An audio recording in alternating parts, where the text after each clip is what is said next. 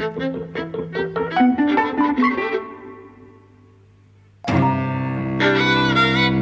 and welcome to Eavesdropping at the Movies. I'm Mike. And I'm Jose. And we've seen Apocalypse Now, the final cut. It's the second sort of redone, re-released version of Apocalypse Now. 40 years old. Came out in 1979 originally. And I saw it when it first came out. Because you're old. Because I'm old. Because you're as old as Lawrence Fishburne. I am. You were 17 at the time. That's right. And in 2001, it was re-released as Apocalypse Now Redux, which included 49 minutes of material that wasn't in the original cut. Yes.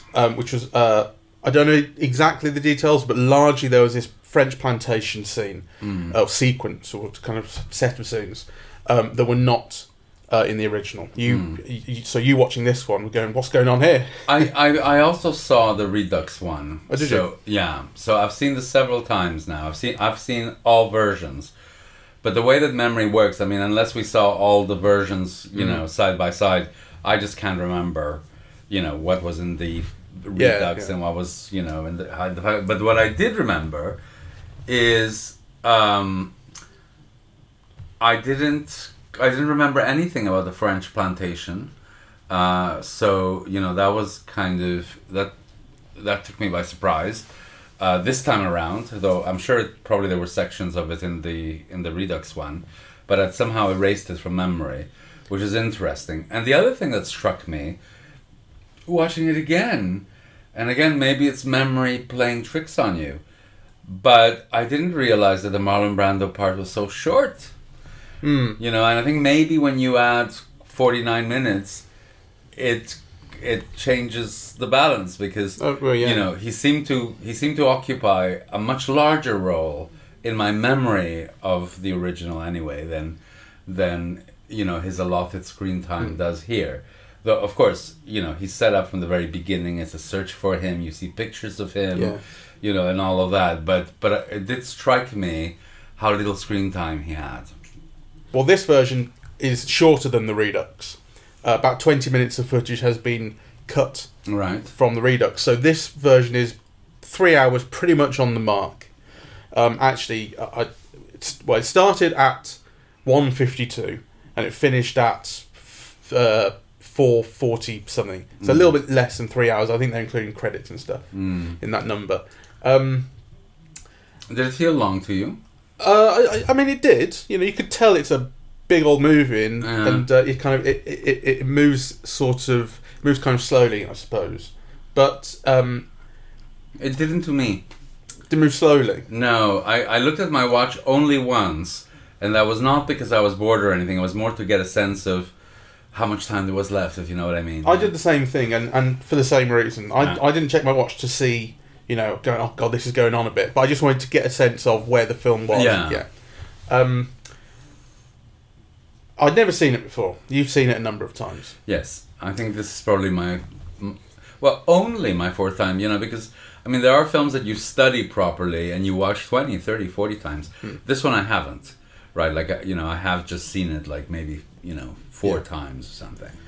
I'm aware of its reputation, though, and I'm aware of sort of the parts of it that have become sort of canonically, sort of cultural sort of icons. The ride of the Valkyries in the helicopters, the use of the doors at the start and end, the horror, everything that Brando sort of gets up to, and the general and also the thing of it being based on Joseph Conrad's Heart of Darkness, a novel from the early 1900s, I think, maybe late 1800s. Can we pause a little bit just to talk about those opening sequences and the Valkyrie sequence and so on, Yeah. I don't know, the first half hour or so. Because, one of the things that has changed for me is just, I know how to see films better and how to see films in different ways, right? And one of the things that I just found absolutely gobsmackingly great watching it this time around was just those sequences. And actually almost, on a technical level alone, they're astonishing, right? Those helicopters, cows going up, fires spreading on the, on the sidelines, surfers, right? And you have like these big wide shots where there's all of these things being coordinated at the same time. And you just think, oh my God, this is just like a genius, really. Like, you know, I found it absolutely gobsmackingly great. Yeah, there's an incredible sort of orchestration of everything that's going on. Yeah. In that massive production. Massive production. I mean, so much going on. Also, I think with a great narrative clarity, you know why you're looking at what and what the effect of it is supposed to be. But just the coordination of the various elements, I really, my jaw was open in a way that it hadn't been before. That you kind of, I don't know why. I think I just didn't appreciate those elements before, right? Like, you know, it's the movies. Everything is possible in the movies when you're a 17-year-old, you know, and not too highly educated visually. You just don't notice those things. But actually, I really was gobsmacked. Yeah, it's kind of extraordinary, and it would be too much to say you don't see things like it these days, but you don't feel like you see things like it. You don't feel like you feel things like it. Like, I mean, obviously there was no CGI in those days and all that sort of stuff. Yeah. Like everything being done for real. People do talk about, you know, well, real stuff's better than CGI an awful lot, and I think too much. You know that it's kind of a fashionable thing to say. On the other hand, you can't deny the sort of the benefit of as you say, the scale, the feeling of the size of the production, everything, how extraordinary, sort of the you know, as you say, sort of fires in the background. They're shooting at the right time of day, so all the light is perfect. Helicopters, people, you know, explosions going off. Robert Duvall not moving. Oh, I mean, his performance. How do you not move when this explosion's going on? I know, he's fantastic. It's kind of amazing. Here's something that struck me, which is not the feeling that the film left you with at the end, because the tone really changes, but something that I was very surprised by in those early scenes is I did not expect the film to be as funny as it was. Yeah. There are real laughs, and it's a dark humour. It's a humour that comes out of absurdity of situation and character.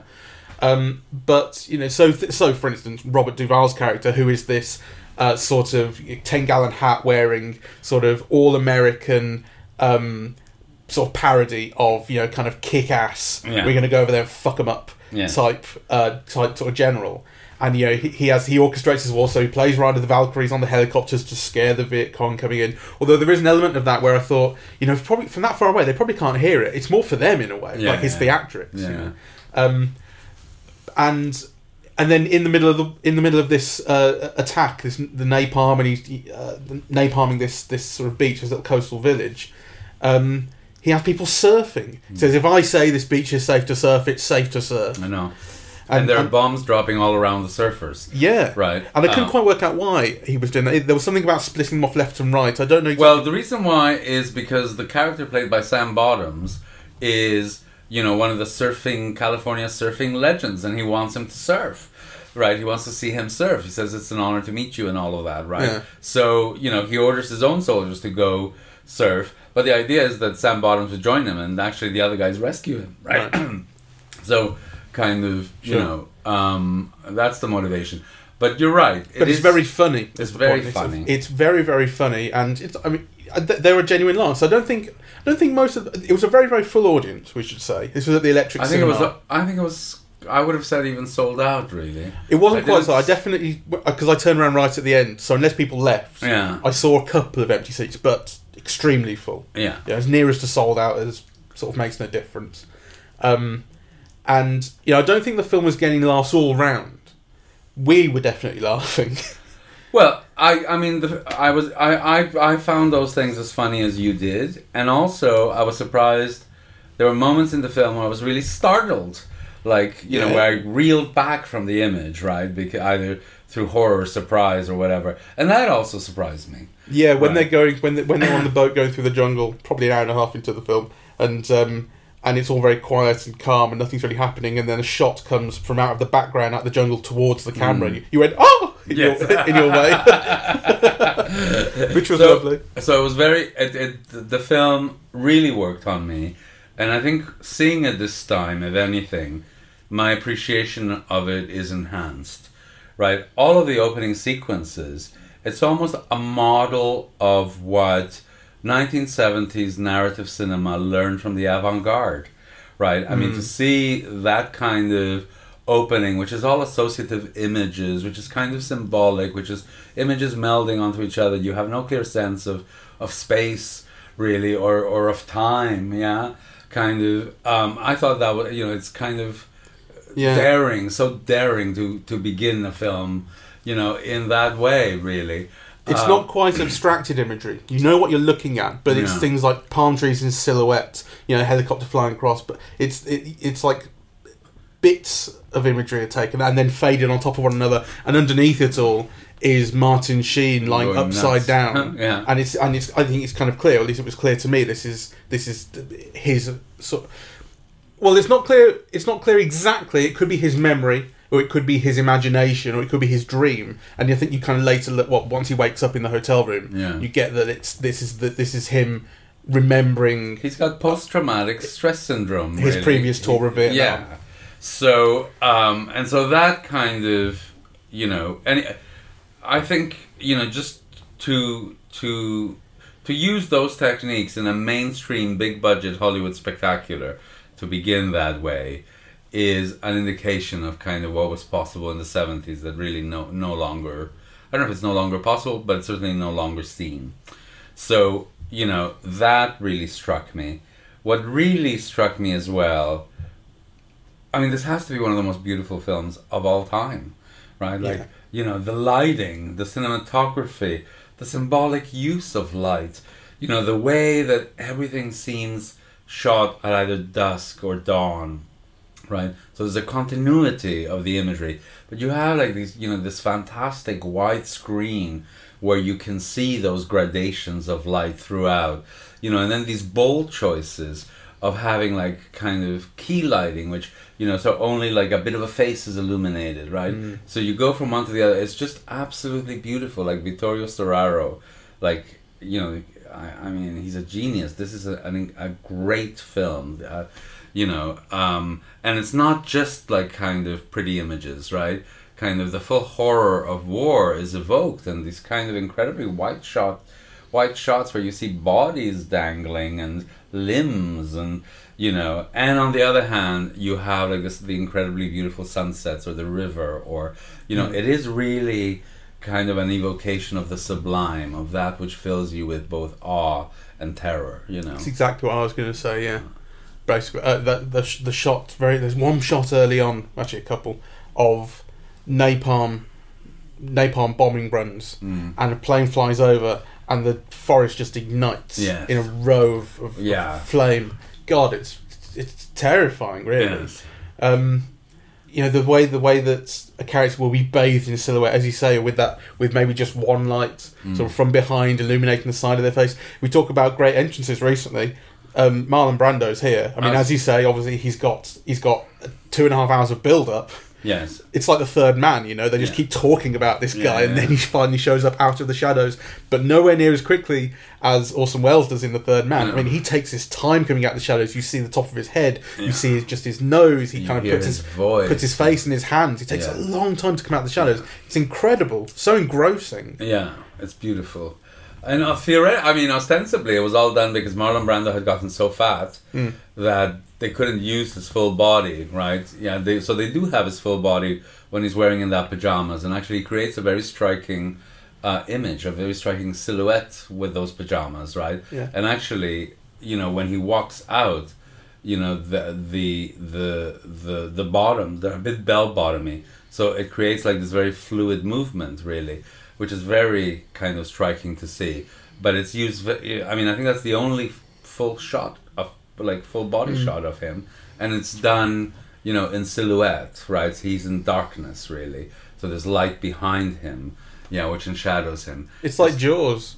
Within Jaws, the shark was rubbish, so they couldn't shoot it very much because it looked terrible, and the film was much better because of it. Well, let's not push the analogy, because Brando is great, so those few minutes he's on, it's incredibly effective, and he's given a great entrance. Actually, I think everybody in it is very effective. I mean, people talk about Harrison Ford. It's an early role for him, and he's not given anything particularly to do, so he doesn't make much of an impression. The impression on us now is just how young he was. Yeah. Oh, there's Harrison Ford. Yeah, kind of looking like a teenager, really, you know, and so slim. Mind you, it's after Star Wars. Star Wars was 1977, and you know we remember him very well from that. Yes, So, true. So Maybe we just forget it because he's, as you say, not in this very much. It's a small role. it's a small role, Um, but also the thing about Harrison Ford in Star Wars is, you know, he's meant to be funny, and also he's in constant motion. Whereas, you know, so you see his body in motion, and he's very, you know, there's a thing about action stars, like most of them move incredibly well. That's what makes them action stars. And this, you know, he's given here nothing to do except say a few bits of dialogue, right? Yeah. So it makes a different kind of impression. But what I was going to say is that for people of my generation, seeing people like, you know, Scott Glenn and Sam Bottoms, right, who's, you know, the lovely surfer who puts the arrow in his head, kind of who's stoned all the time, or Frederick Forrest, you know, it kind of evokes that whole era of cinema. These are all people who were about to be stars, who actually starred or were leading men in some key films, like, you know, The Rose and things like that, but who never quite made it, right? You know, so who haven't quite disappeared from view, but they are stuck in that era, though, for you. Yeah, for me they are. You know, I mean, that was kind of like the height of their fame and achievements, really. And speaking of that, I think it's worth saying, you know, just how extraordinary Coppola's career in the 70s is, because, you know, you have The Godfather, you have Godfather 2, you have The Conversation, and you have this, right? And that's just 4 masterpieces right there, right? Like, you know, 4 films that are amongst the greatest that kind of American cinema has ever produced, and that still continue to be seen and studied and thought about and re-released, right? So, you know, and kind of in dealing really with almost all aspects of kind of film form. So the conversation, you know, the use of sound in a conversation, for example, and so on, and really quite brilliant here as well, you know.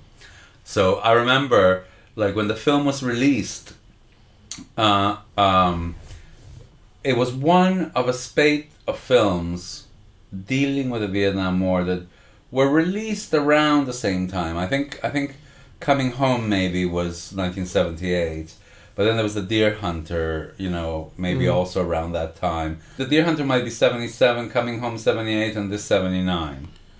Deer Hunter 78. Yeah, okay. Yeah. So, you know, they came around the same time, and I remember actually because both The Deer Hunter and this film, they had like a special price. So I think if the normal ticket was $5 for, you know, a normal first release in a big cinema, these were $7.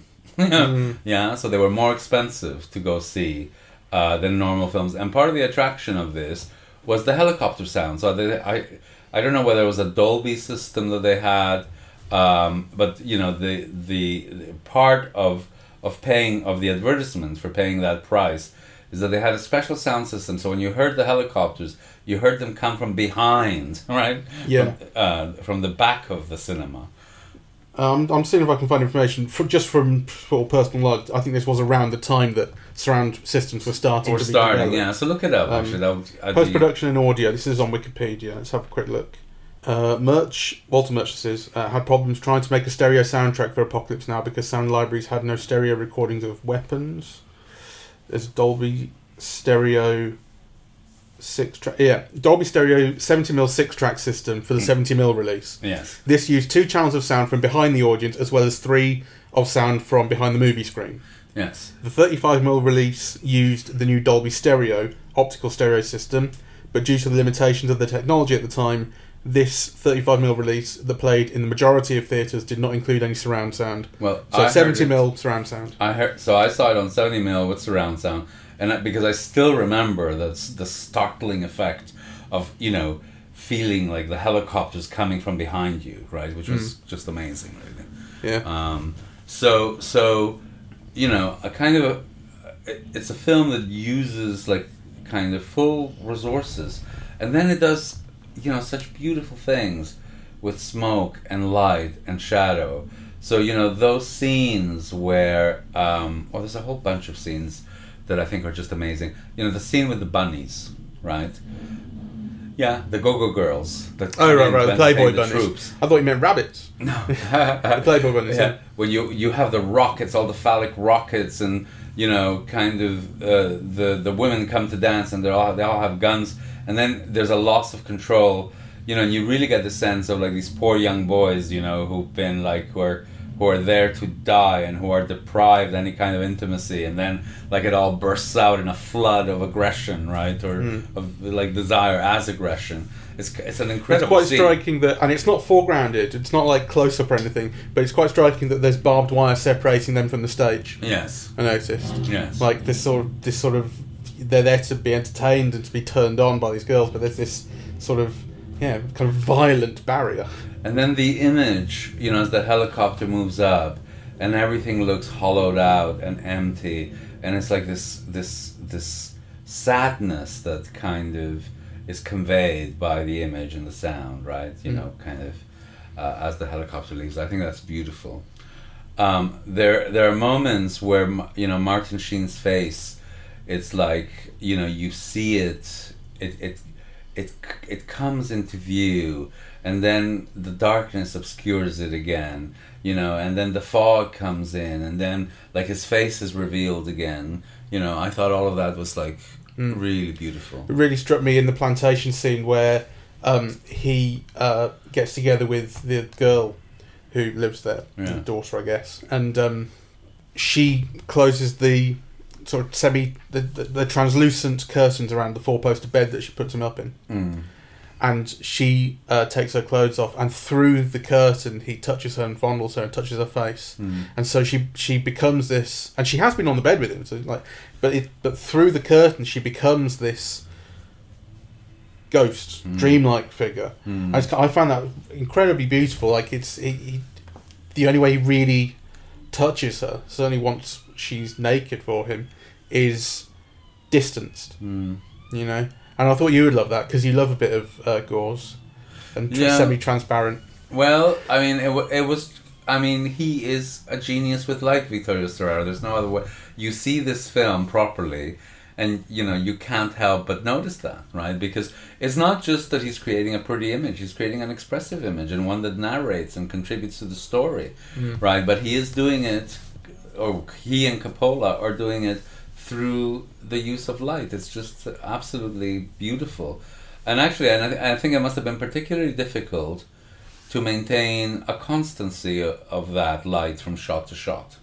Yeah. Right. You know, because, you know, the light creates a world in this film, and it's a consistent world, right? And so, you know, kind of shooting exteriors and then interiors and then on the river and on the land. And on location. Yeah, and on location with a million things blowing up in the frame at each point, and yet, you know, to create that light, that effect of light and color, you know, is just amazing to me. And it's also expressive of Martin Sheen's character Willard. Because it's not so much foreshadowed as actually foregrounded throughout the film, a similarity between him and Kurtz. Yes.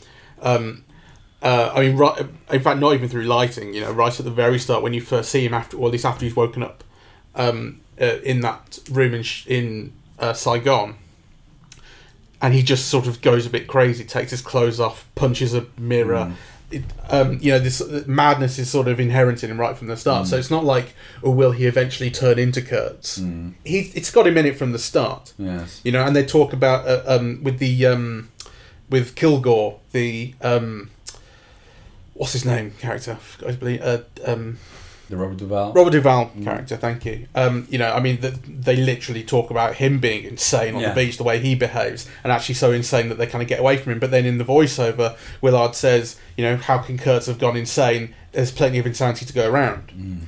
But it's also then done through the lighting. You know, so there's you get a lot of photographs in sort of dossiers of Kurtz, and they're photographs of Marlon Brando.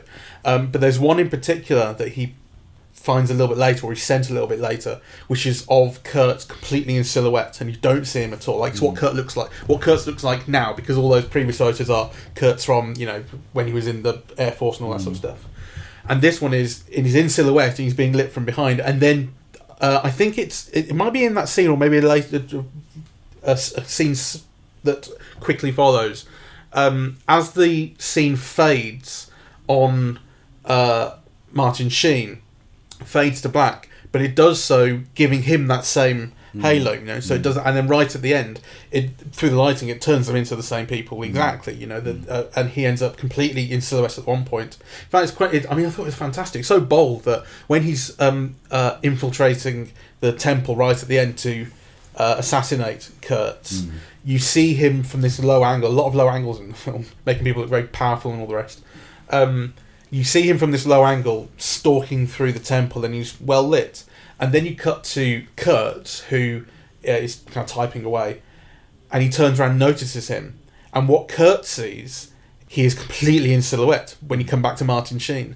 You know, so the same background, but now no light at the front to show him what he's completely silhouetted. Yes. What a fantastic, bold decision, and an incredible visual. Yeah. You know. It's so beautiful. And then I think thematically, you know, the film is also beautifully structured. So obviously, you know, they start off on this mission, and you see all the interplay between the characters, and, you know, you see their interrelationships. And, you know, as the film, as they go upriver on the boat from Vietnam towards Cambodia, the horror begins to be overlaid. So, you know, the initial thing that you see is really all of this helicopters bombing what turns out to be a school, right? And you get the full sense of horror of the teachers, you know, trying to hide the children, and, you know, all these innocent people kind of getting killed. Then there's the incident with the puppy in the boat, right? Where, you know, kind of, they're all going crazy, right? They're all about to snap.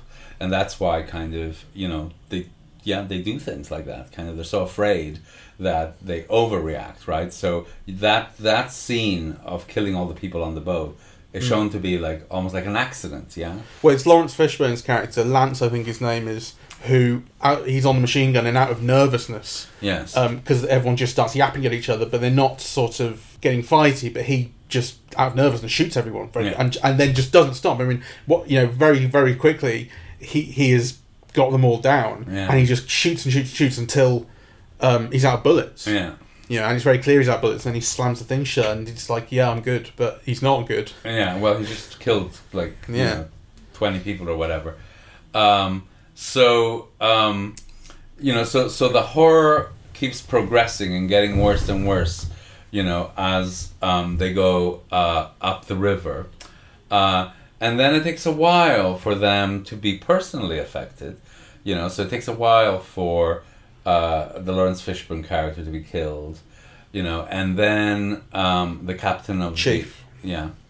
the captain of the boat, and eventually the Forrest Tucker character, who's a chef from New Orleans. Not Forrest Tucker. What's his name? Something Forrest. I forget. Frederick Forrest. Frederick Forrest. Yeah. He's called Chef. Yeah. Yeah. So, you know, they finally begin to be affected until that moment, which is just so incredibly visually dazzling, where they arrive at Kurtz's camp, or whatever you call it, right? And they're like victims of torture, hanging from trees over the water, and bodies and limbs and heads displayed. You know, and then that's when Dennis Hopper appears, you know. And actually, in the first sequences he's in, I thought, oh my god, this is much better than I remember him, because, you know, you remember Dennis Hopper in those scenes being Dennis Hopper, which is, you know, being high and speaking too fast, and kind of a man, right? You know, those kinds of things. But actually, I found him surprisingly effective. You know, I don't know if my memory is wrong, or if it had a different effect on me when I was younger. But I thought he was surprisingly effective in the earlier scenes. And then some of those scenes which were shot through the bamboo, right? Like in you the know, little jail cell. yeah. I thought those were that was also kind of little mini lessons in acting, because there's no possibility of movement within that tight kind of framing through the bamboo, right? So I thought kind of that was he jars a bit, but he brings a burst of energy, I think, right? And kind of becomes part of a different kind of craziness around what you are seeing. Is the film doing a sort of Manson thing?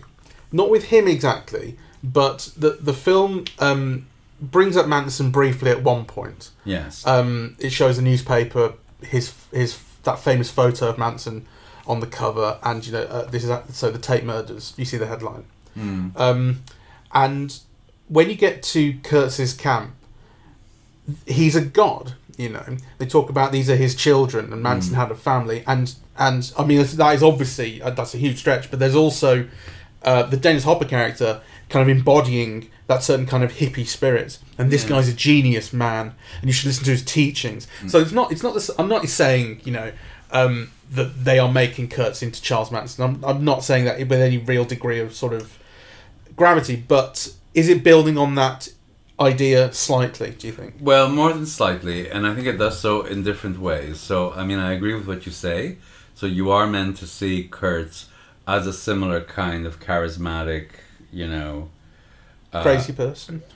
At least for a moment, right? Because I think the character is much more complex than that. But I think what you're also meant to be thinking is, here is this person who's condemned, in America, and who in fact, my understanding is that he hadn't personally killed anybody. Whereas each of the men that you've just seen, right, has just killed like 30 people, and some of them completely unethically. They weren't in danger, it was an accident, or they were just nervous, or right, like after that thingy shooting, when Lawrence Fishburne shoots those people, Martin Sheen finishes off the woman in cold blood. That's right. So basically, the state is making these very, very young men, young and vulnerable, and what's lovely about the film is you get all of the views. Like, so the chef is in love with this, with this woman back home and trying to maintain a relationship with her, and really doesn't want to be there, right? The Lawrence Fishburne character, he gets a tape from his mom where, she's talking about how they're going to buy him a car, and they're all saving up, and they all kind of really, and you get a sense of what their lives are elsewhere, right? So they're forced to be there. They've been drafted, right? And they've been turned into killers. So everything that American culture condemns in its citizens is what it turns its citizens into when it drafts them into soldiers. So I think that's also part of, kind of the way that image of Manson refracts. So it's not just on Kurtz or Willard. It's also on all of the other kids. What a great reading. I was just bringing it up because I noticed it. Oh, well, we might be wrong, but anyway, that's the way it struck me. It did have that effect. I think it's very kind of deliberately deployed, I have problems, though. And we've talked a lot about what we like, and particularly the way it's shot. Yes. And the way it feels, I suppose. I mean, I think it's incredible visual filmmaking, audio-visual filmmaking. I think we can agree on that, and it's beautiful. But is it sort of too beautiful? So what kind of struck me? No. What kind of struck me? What I was thinking about is it's the kind of film where you say we want to show the horrors of war. No one ever shows the horrors of war, and and you do get these things where you have the Vietnamese characters. I say characters. They're not people with lines or names or anything like that, who kind of run in on conversations between American generals and so on and so forth on the beach, carrying an injured child, something like that. And you just see them at the edges. And obviously, you have the thing about the school being destroyed. But again, there is also a feeling of the, I don't want to say the nobility of the cause exactly, but of the nobility of the men. Well, so like I say, those low angles that you see throughout make people powerful. Yeah. And make them inspiring to look at. I think this is part of the reason why the film is great, right? Because it's so sympathetic to the poor individuals who were drafted and who have been turned into like, killing machines. Yeah, it never dehumanizes those people. Yeah. No, it doesn't. But it's constantly critiquing the sadness, the futility, the horror of the war itself. I think it makes it attractive. I do not. Not to me exactly, but I think it conveys a certain feeling of like they want. So take Willard for example. Willard has been in Vietnam once before. He's done one tour, and although he is kind of reeling from those memories of it, it's not entirely clear that you say it's PTSD, and I'm sure it probably is to some degree, and you can certainly see it that way. But there's also a sense in which he wants to get back there. He talks about the only words I said to my wife in years were, "Yes, I'll give you a divorce." He says right at the start. I mean, that's not the exact line, but that's basically what he says. Well, he leaves his wife to go back to the jungle. He wants to return there. No, and actually, does he have? That's not my sense at all. Does he have an aim? Does he have a goal? What he does when he gets there, he says he's waiting for this mission. He hates being cooped up in that room at the start. He needs to get back into the jungle. It's not enough to be in Saigon. He needs to be in the fight again. And then when his assignment comes, he says something That's not like, my reading of it at well, all. when his assignment comes, he says something like, what else was I going to do? I might as well do it. Which is to say, like, so who is he? What does he want? No, so that's the key thing. What else am I going to do? Because the thing is, you're introduced to him in the middle of this nightmare. He's stoned out of his gills, right? He's kind of doing these kung fu moves in the mirror. His body looks all bent out of shape and semi-destroyed. When the military police goes in, he thinks they've come to arrest him, right? Whereas in fact they've come with a mission for him that he can't refuse. And so what else is he meant to do, right? So that's, I think, what else am I meant to do? He's somebody who's suffering from post-traumatic stress syndrome and who's got no place to go. Yeah, that's one way of looking at it. But there is a sense in which everyone else is not a character. The thing is, it's clearly a film about war. Is it a film about the Vietnam War, really? It's set in Vietnam, No, I think it's very much about the Vietnam War. It's about war in general, but the Vietnam War in particular, of course. And that's where I think... Is it set in a recognisable Vietnam? I wouldn't know the point that, right? Is, it was shot in Philippines, yeah. So... The thing is, whether the Philippines looks like Vietnam... It shows Vietnam to be, I think, rather like the Conrad novel it's based on. It's a land of savages, I mean, you have the scene where they're throwing spears. Well, and the captain, the chief of the, his name is Chief, captain of the boat, gets killed with a spear. Were they using spears in the Vietnam War? No, it's ridiculous to say so. No. I mean, that's a scene from the novel. But you're ignoring all of the projection, right? So in fact, the first thing that you see is what looks like a very civilized school. With very well-dressed teachers and very well-dressed children, and that's where the Air Force goes in and bombs it all at the very beginning. So it's true that the further up they go, the more they go into a wilderness that is both external and internal, right? And so and then you're meant to go into Cambodia, right? So now kind of were there primitive people, native peoples in Cambodia like that? I mean, I don't know, So I was talking about before Cambodia, to tell the truth. I was talking about in Vietnam. It strikes me as a very unrealistic depiction of Vietnam. It's obviously a dream imaginary of Vietnam, but nonetheless, the fact that it's Vietnam is clear. That's the whole point of the sections with the French people. Well, again, the French people, what they have to say, the guy who runs the place, I don't know his name, but the guy who kind of gives a kind of oral history of Vietnam, and he talks about Vietnam being started by the French, as if it hadn't existed for 1,000 years before that. No, but the point is, they had colonized it. They had been in a war in Vietnam. They lost it, right?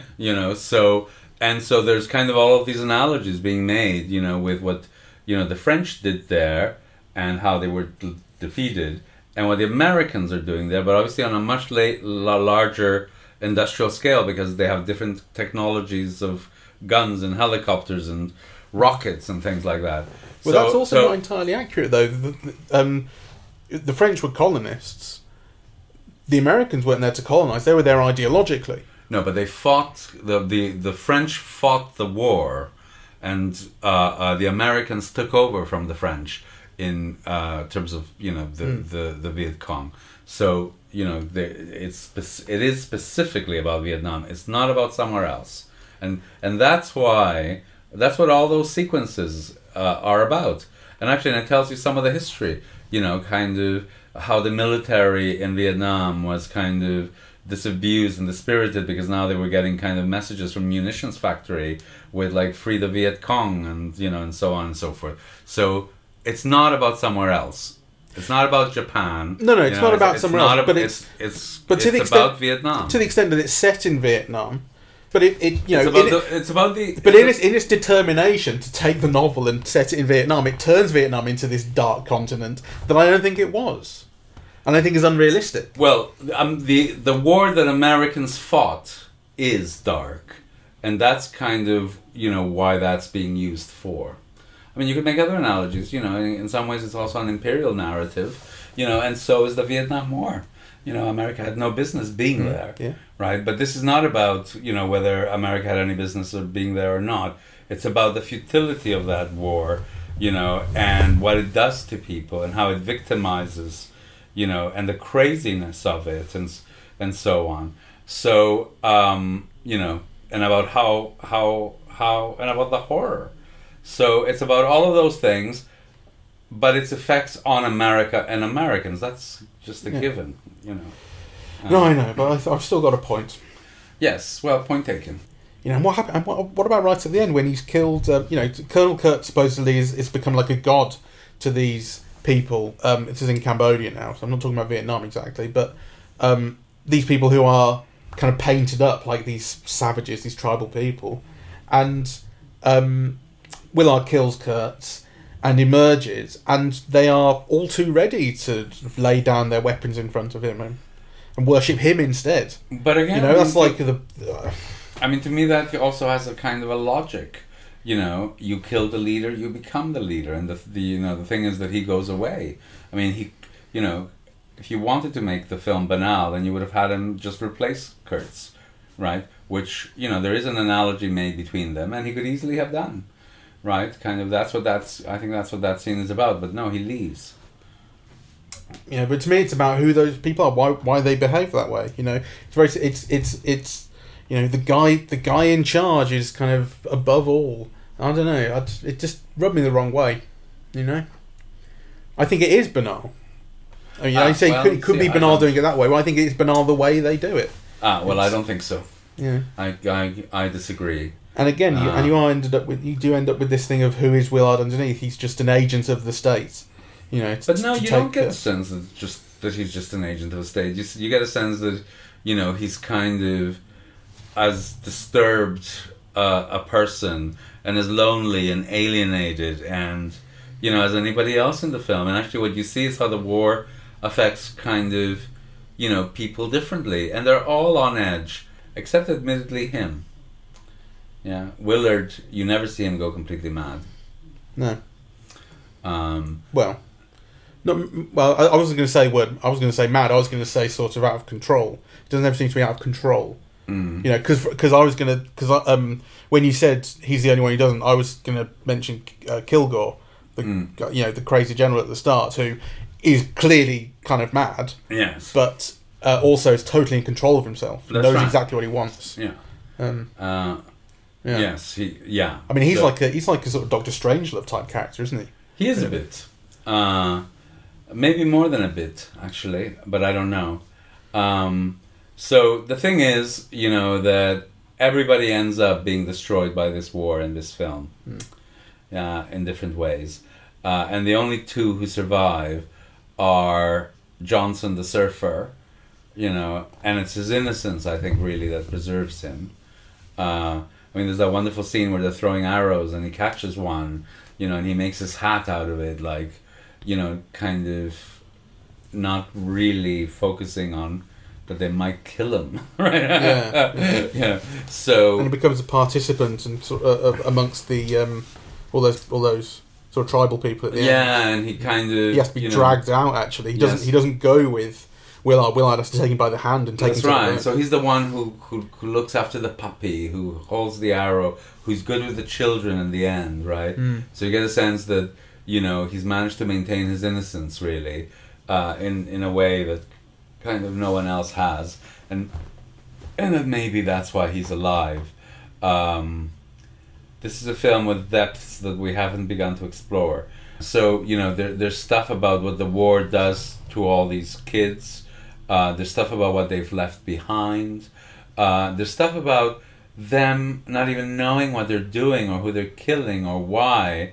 There's a moral things that are kind of rendered complicated. So that bit when Lawrence Fishburne is so nervous that he ends up shooting at everybody. Kind of.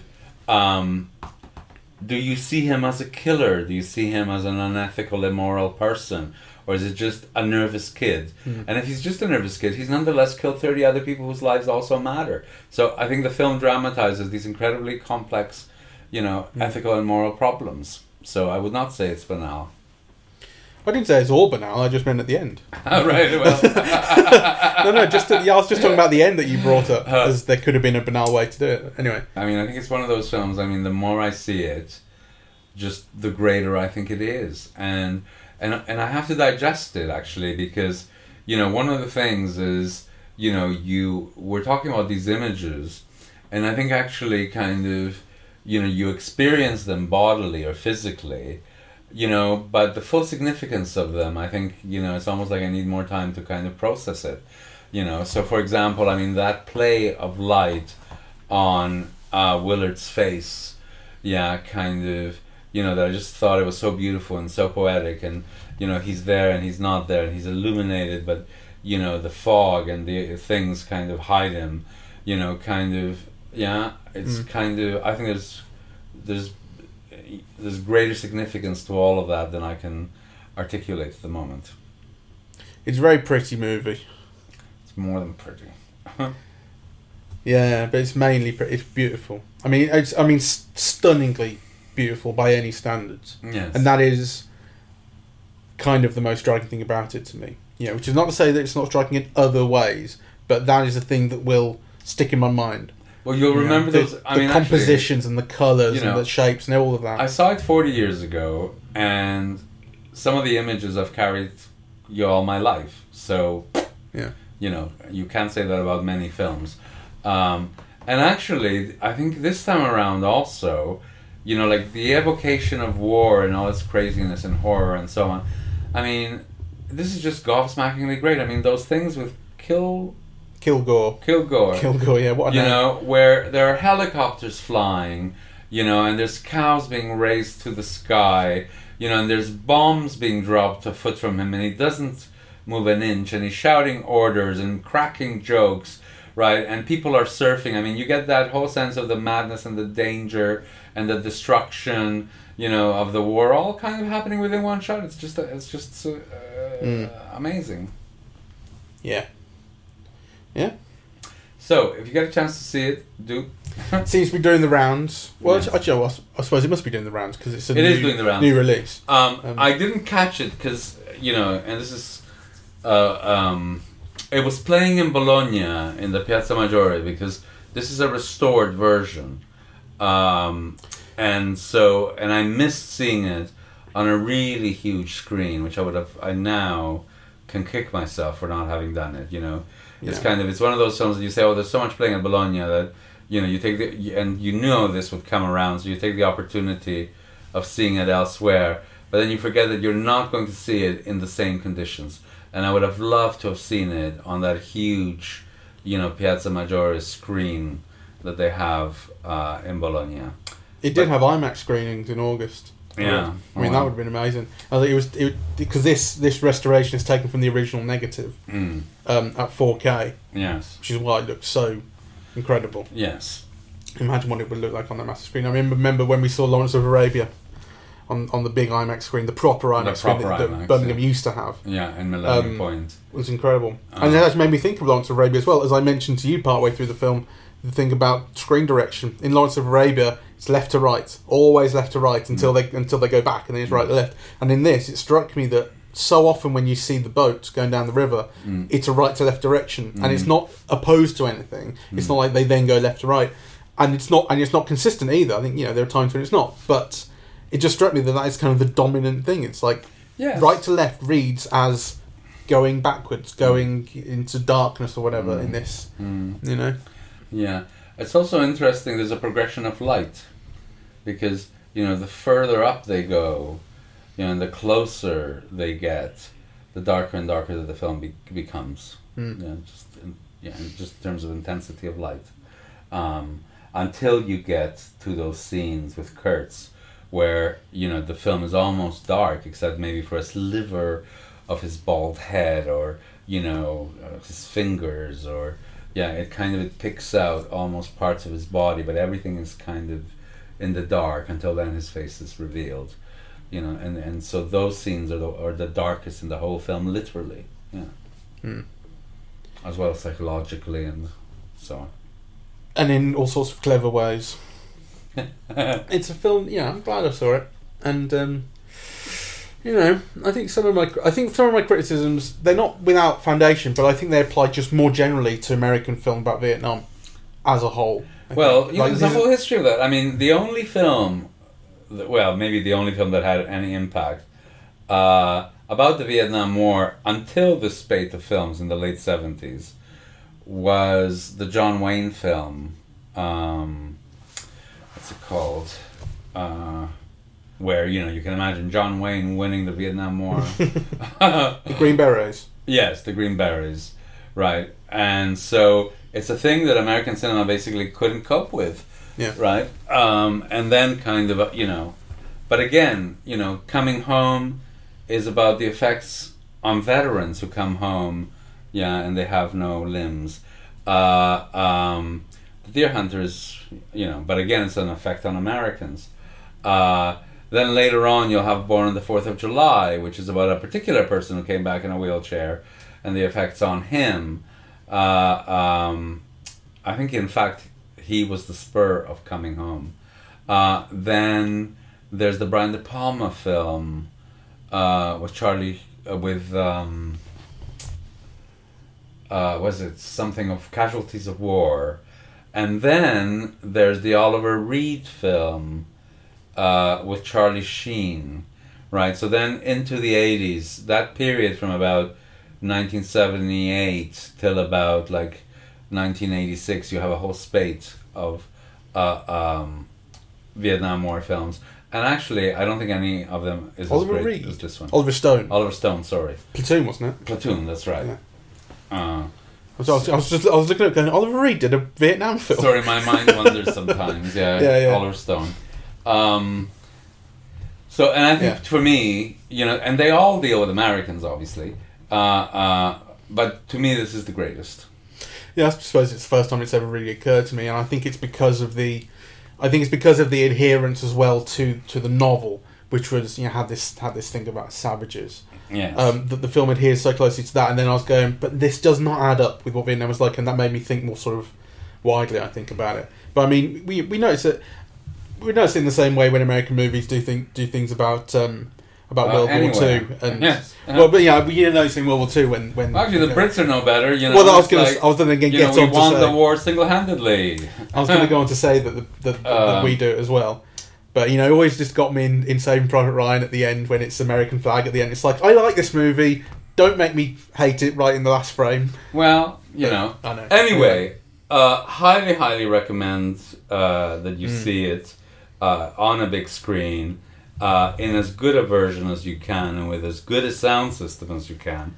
The sound is spectacular in this film. And some of the images, I mean, as I said, I saw it 40 years ago, and some of the images have stayed with me for 40 years. And actually kind of seeing it again now, I think it's even more beautiful than I remembered it being. I liked it a lot. And, it's really, really good experience. And I liked it. And Alrighty. that's as simple as I can sum it up. All right. Well, thank you very much for listening. We're eavesdropping at the movies, and we are on iTunes, SoundCloud, and YouTube to listen to us. On social media, we're on Facebook and Twitter at Eavesdrop Movies, and the website is eavesdroppingatthemovies.com. Thank you very much. Bye bye.